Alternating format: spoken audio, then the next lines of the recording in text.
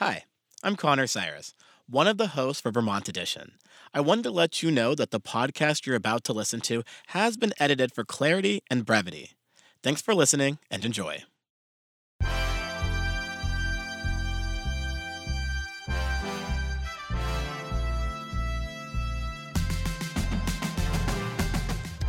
This is Vermont Edition. I'm Connor Cyrus. Two bills that would give Vermonters the right to repair H81 and H79 are being discussed.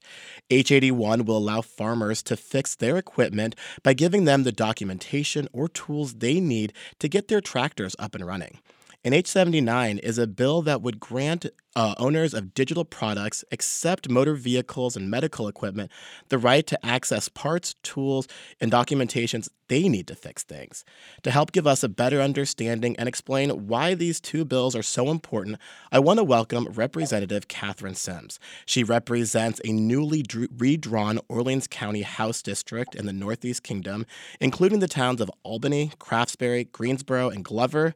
She's a primary sponsor of these two bills addressing right to repair laws in Vermont. Representative Sims, welcome. Thanks for having me, Connor. It's a pleasure to be here with you. Now, Representative Sims, there are two bills in the House that address these right to repairs, H79 and H81, which I briefly mentioned and talked about. But before we dive into those two bills, I want to hear what you were hearing from the people that you represent that sparked you co-authoring these proposed pieces of legislation. Yeah, thanks, Connor. So this is about the right to fix something that you own. I think many of us can relate to the experience of having like a phone or a computer or even just like the most basic household appliance, like a coffee pot or a water heater. And these days, when it breaks, how hard it is and difficult to get the parts or the information that you need to fix it. You know, it used to be that like these products were easily repairable with parts that were widely available and you could bring it down to your local repair shop to get it fixed. But more and more companies are putting out barriers, whether it's legal or physical or digital, that prevent all of us from fixing the stuff that we own or having a place to take it. And so this legislation is trying to give Vermonters more options so that if we own something and it breaks, we have either the chance to fix it ourselves or somewhere to bring it. So let's dive into H79. This is the more general right to repair bill that focuses on general electronics. Explain why this particular bill is important. Yeah, so I just want to recognize that I worked with Rep. Ann Donahue as the other lead sponsor of this bill. And then we had 30 co-sponsors, including Democrats, Republicans, progressives, and independents, all working together on these bills. And as you mentioned, we put forward two bills, and H79 is focused on general consumer products, again, requiring that the original equipment manufacturers make available for fair and reasonable prices the parts, the tools, the manuals, and the diagnostic materials needed to fix those products. And the H79 focuses on those consumer electronics, knowing that they are increasingly a part of all of our everyday lives, and we rely on them. We have a lot of them, and want to provide the opportunity for Vermonters to fix them or have somewhere to take them locally to get the repairs needed. Now, it's my understanding that there are two exemptions, medical equipment and cars. Why are these two exempt when they represent maybe a big part of things that Vermonters need fixed? Yeah, so I think really important to acknowledge that we want right to repair to be available for everything, and also recognizing that tackling everything and all the manufacturers and all the advocates and lobbyists all at once is a lot. And so we tried to focus on these two pieces, consumer electronics, knowing that that's a big part of people's lives, and felt like one bite that was big enough to try to take on, and then this other bill around agricultural equipment, knowing, how this is an important problem for many of our farmers here in Vermont. And so tried to focus on things that are really important in people's everyday lives or in their, for our farms and our communities, but also make the scope modest enough that we could hopefully tackle it this session. Now, you talk about hearing from a lot of people. I'm curious, especially when it comes to these lobbyists, what kind of pushback, if any, you've experienced? It was interesting introducing these bills. I've introduced many this session and last session, and normally hear from one or two constituents who are maybe interested in what I put forward or a concern. But for these two bills, the day they were introduced, myself and the other co-sponsors were flooded with um, email from national lobbyists discouraging us from moving forward on this bill. And I think some of that has to do with the bottom line that's at stake here. That as our products have had more and more kind of technology in them over the last several years, manufacturers had used that as an excuse to force us as consumers to work through the manufacturer or their branded techs in order to get the parts or the diagnostics done in order to move forward with a repair. And so, I think some of this is about advocates wanting to preserve their bottom line, and our focus is to bring more competition into the marketplace and ensure that Vermonters have choice. Is there enough? Are there enough people in Vermont to really bring more competition into the marketplace here in Vermont? Yeah, so this is what Vermont has done for a long time. We have fixed stuff ourselves. I was talking to a neighbor farmer the other day, and he was talking to me about how, up until the 90s, he and his team could repair everything that they had on the farm. But now, more and more modern farm equipment, tractors, skid steers, balers, harvesters, telehandlers, everything runs on software. And that new technology is really beneficial in many ways, but it also has provided a kind of excuse for manufacturers to lock down that repair process. And so this farmer, who used to be able to fix everything on his own, described it to me that as a diagnostic firewall that companies have created that make it impossible to penetrate. And so he can't diagnose problems, and so he can't fix it. And, for our farmers, waiting sometimes days or even weeks to get that authorized tech out to your farm can really impact, their bottom line. I think most of us have probably heard the phrase, you've got to make hay while the sun shines. And, if there's a delay waiting for that one authorized tech to, come down from the dealership, that really puts the farmer's crops and livelihood at risk. And so he has the team that has the knowledge and skills to do this work. But right now, the manufacturers are not providing the manual, the tools, and the diagnostic equipment that they need to be able to fix their own stuff. And is that similar to what you heard? I understand that you were at a legislative breakfast in Irisburg Town Hall this week just to discuss the right to repair bills. And are these more of what you're hearing from people in the community?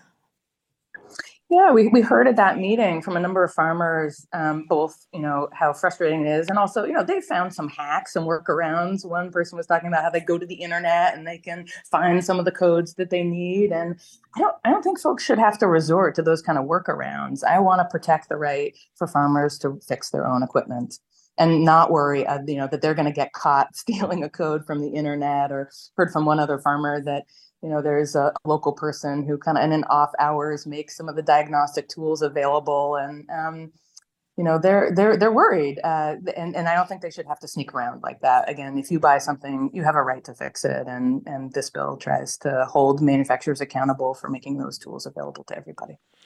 Excuse me.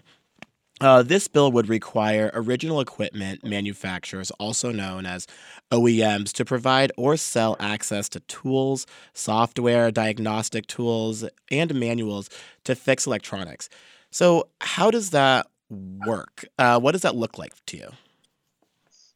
Yeah, so these things all already exist. And right now, manufacturers hoard that themselves. So they only allow their dealers or their branded authorized techs to have, the computer that you plug in to interpret the code and make the repair necessary. And so all of those tools are available right now, but companies are not sharing them. And so this legislation would obligate those parties to make available for fair and reasonable prices, all of those things to either individuals or local repair techs that would provide the service for their community.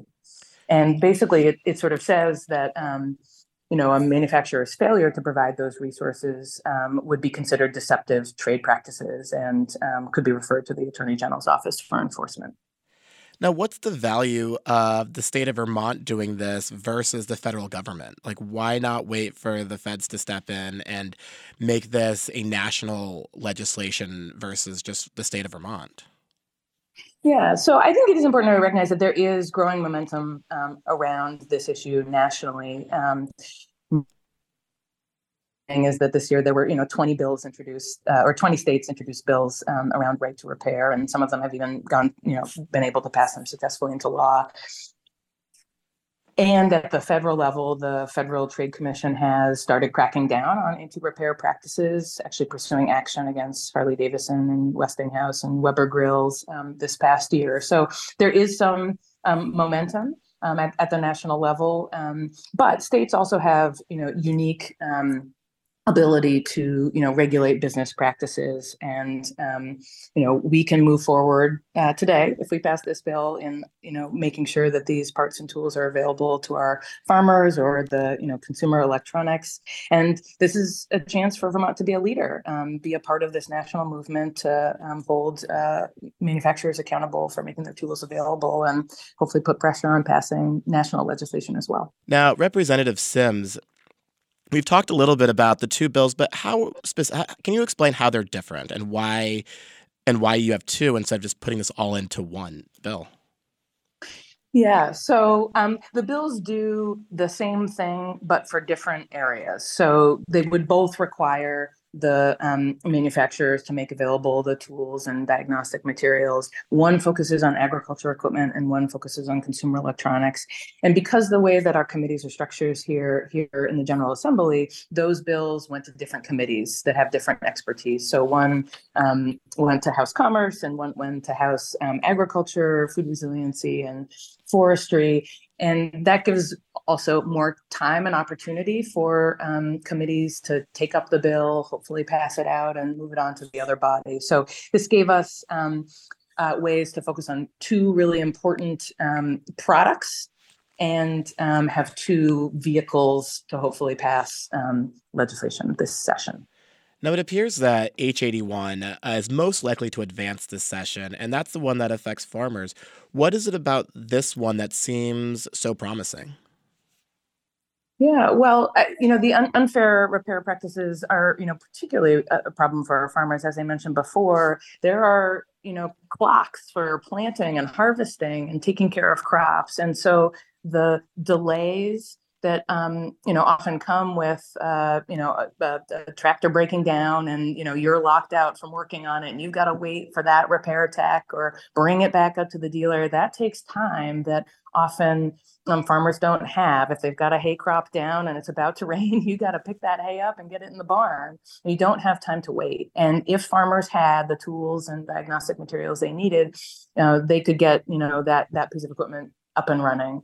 And and also it's about cost. That this sort of effort to create repair industry monopolies means that dealers and manufacturers aren't always offering competitive prices for that repair work. And we know that farmers work on really thin margins and want to do everything that we can to reduce costs for farmers so that they can stay in business producing the food that we all need. So this one felt particularly appropriate for Vermont. Recognizing the unique challenges that farms face and how important fixing stuff in a timely manner is for our farmers. I now want to bring another voice into this conversation, and that's Tommy O'Connor. He's the executive director of the Vermont Farm Bureau. Tommy, welcome to the show. Thanks so much for having me. Now, Tommy, I just want to get your take on how you and Vermont farmers interpret this bill, H81. For sure. Thank you. Yeah, we agree. We all want right to repair. Our equipment is very valuable to not only the products that we're trying to give our consumers, but of course that Vermont name. And right now for us, we've had a very major breakthrough in January where our American Farm Bureau Federation, our parent organization, signed an MOU, a memorandum of understanding, to essentially accomplish this through the John Deere names. And from this, we want to use this as a gateway to get other members of the industry on board and to do exactly what H81 is proposing, The difference we see mainly is that this memorandum we have with John Deere is already a national one, and we want to see all of it across the country and support all of these great pieces of machinery that we need. And the other component of it that we like, that we wanted to see, is this has an evaluation process built into it. There's twice a year they're required to relook at this memorandum and see, are we progressing in a positive manner, and if we're not, how do we address those concerns? Now, Tommy, I want you to take a step back for us. I want to get our listeners caught up. Sorry. And explain how the American Farm Bureau and John Deere came up with this memorandum of understanding, and explain what a memorandum of understanding is. For sure. So this process has been going on just under 5 years with American Farm Bureau and John Deere, and it came out for the same exact reasons as Representative Sims has brought up: major concerns of getting access to the diagnostic materials, the product guides, manuals, and so on. So through these conversations, American Farm Bureau, who represents obviously the farmers and ranchers of this country, said to John Deere, we have this major concern. We want to create a way to fix this process. And so they started drafting a memorandum of understanding. And what this is essentially, in its broadest of terms, it's a contract that states John Deere will do these sets of things, in our case, the diagnostic material, the codes, the manuals, and the ability to have a private entity access those materials. So your mechanic down the street you want to access could have that.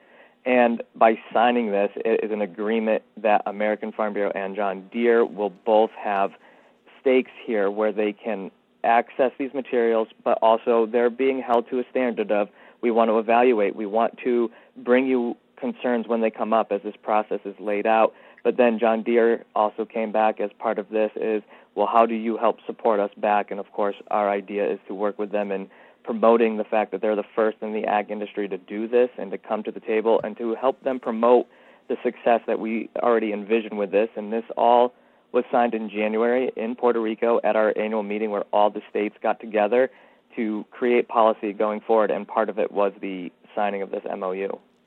Now, it seems like you and the House right now are on the same page when it comes to getting things done. So what, I guess, is the difference between what the House is doing and this MOU with John Deere?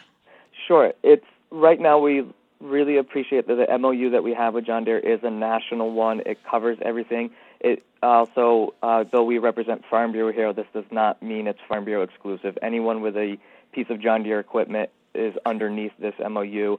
The other concern we have, and we agree that this is very important, but if all 50 states create different right to repair acts with little bits and pieces that are different across the way, it just creates too much for John Deere to try to be as inclusive as possible. And their ultimate goal is to make sure that anyone with a John Deere tractor, piece of equipment, etc., has this capability regardless of where they live and regardless of the type of item they have. And so our focus, we want to see this, we want it to play out, and we also have already had other members of the industry, other tractor dealers, other agricultural equipment dealers come to the table saying we want to learn from this and we want to get involved.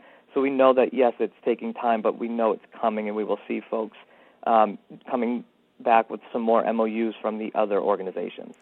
Now, Representative Sims, I want to bring you back into the conversation. And as you hear what Tommy's saying and this MOU with John Deere, why still pursue this if the people you represent are saying, you know what, let's see what John Deere does first? Yeah, thanks. I mean, I'm certainly really glad that John Deere is engaging with the Farm Bureau on these conversations about how to make sure that its customers get what they need. And, I see John Deere's MOU as really more of like a pinky swear than a definitive solution here. And it's not enough to really guarantee their farmers, the right to repair. And, some specific concerns I have around that agreement is that it doesn't guarantee that the tools will be affordable to farmers. And I think that's really important here. It also would allow the company to walk away from the agreement with as little as 30-day notice. So that's not a long-term guaranteed protection. And it lacks any enforcement mechanism. So if a farmer were denied access to materials, there's no recourse for them. And I would say most importantly, this MOU only applies to one manufacturer. And so our bill would provide comprehensive right to repair protections, ensuring a fair and reasonable price to farmers and apply to all manufacturers. And so it's great that those MOU conversations are happening. Hope they'll continue to move forward. But, I want to protect this right as soon as possible for all the manufacturers and all of our farmers around all the equipment. And Tommy, when we have these conversations, can you just tell us the power of John Deere when it comes to farming and farming equipment? For sure. John Deere is definitely well known as one of the, if not the world's largest maker of farming equipment. So they have obviously a very strong presence in our farming and agricultural world. And in the conversations we've had with them and their members of their team that was part of this process, they also were very well aware of all the issues that are happening. Right to repair is not the only thing that is getting in the way of our farmers and ranchers here in Vermont and across the country. So with that, they take everything that's going on globally, nationally, and they look at these issues. And so this MOU on right to repair was one they have, and they continually, on essentially a quarterly basis, come back to us and say, we're seeing more of these things happening that look like potential issues in the future. How can we come and help and try to provide a solution? So they're very much invested, but they're very good at asking the question of what is going on and where can we do some work to improve upon this, while of course still being an organization that needs to be thriving in this economy. Let's go to Peter in Brattleboro. Peter, welcome to the show. Hi. I guess Representative Sims just made that point, but an MOU is not a legal document. It's more like a gentleman's agreement. Oh, yes, we'll look into it. Sounds like a great idea, and they have no obligation to follow through. Peter, thanks for that call. Tommy, this gentleman's agreement, or as Representative Sims said, it's a pinky swear. Doesn't that give you a little bit more of a pause or a little bit apprehension moving forward with such a big powerhouse in the market? Understandable for sure, and the comments are correct in that regard, and we appreciate them. I think the other component that is there, and while some people may not believe that, but it would be incredibly detrimental if John Deere was to somehow not follow through with this MOU or make waves, as American Farm Bureau Federation is just over 6 million members strong, and majority of them being John Deere owners. I think that this is helping lead the way, and I think it can lead to more things. This MOU is a starting point.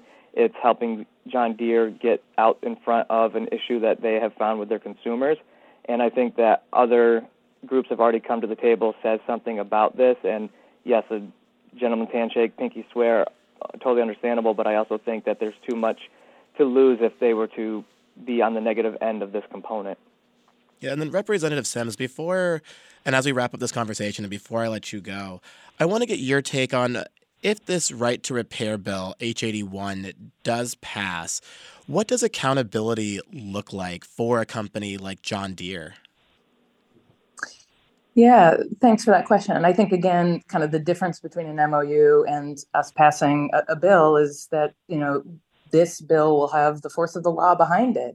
It obligates manufacturers to provide the tools and diagnostic materials to do that at a fair and reasonable price. And if they fail to comply with that,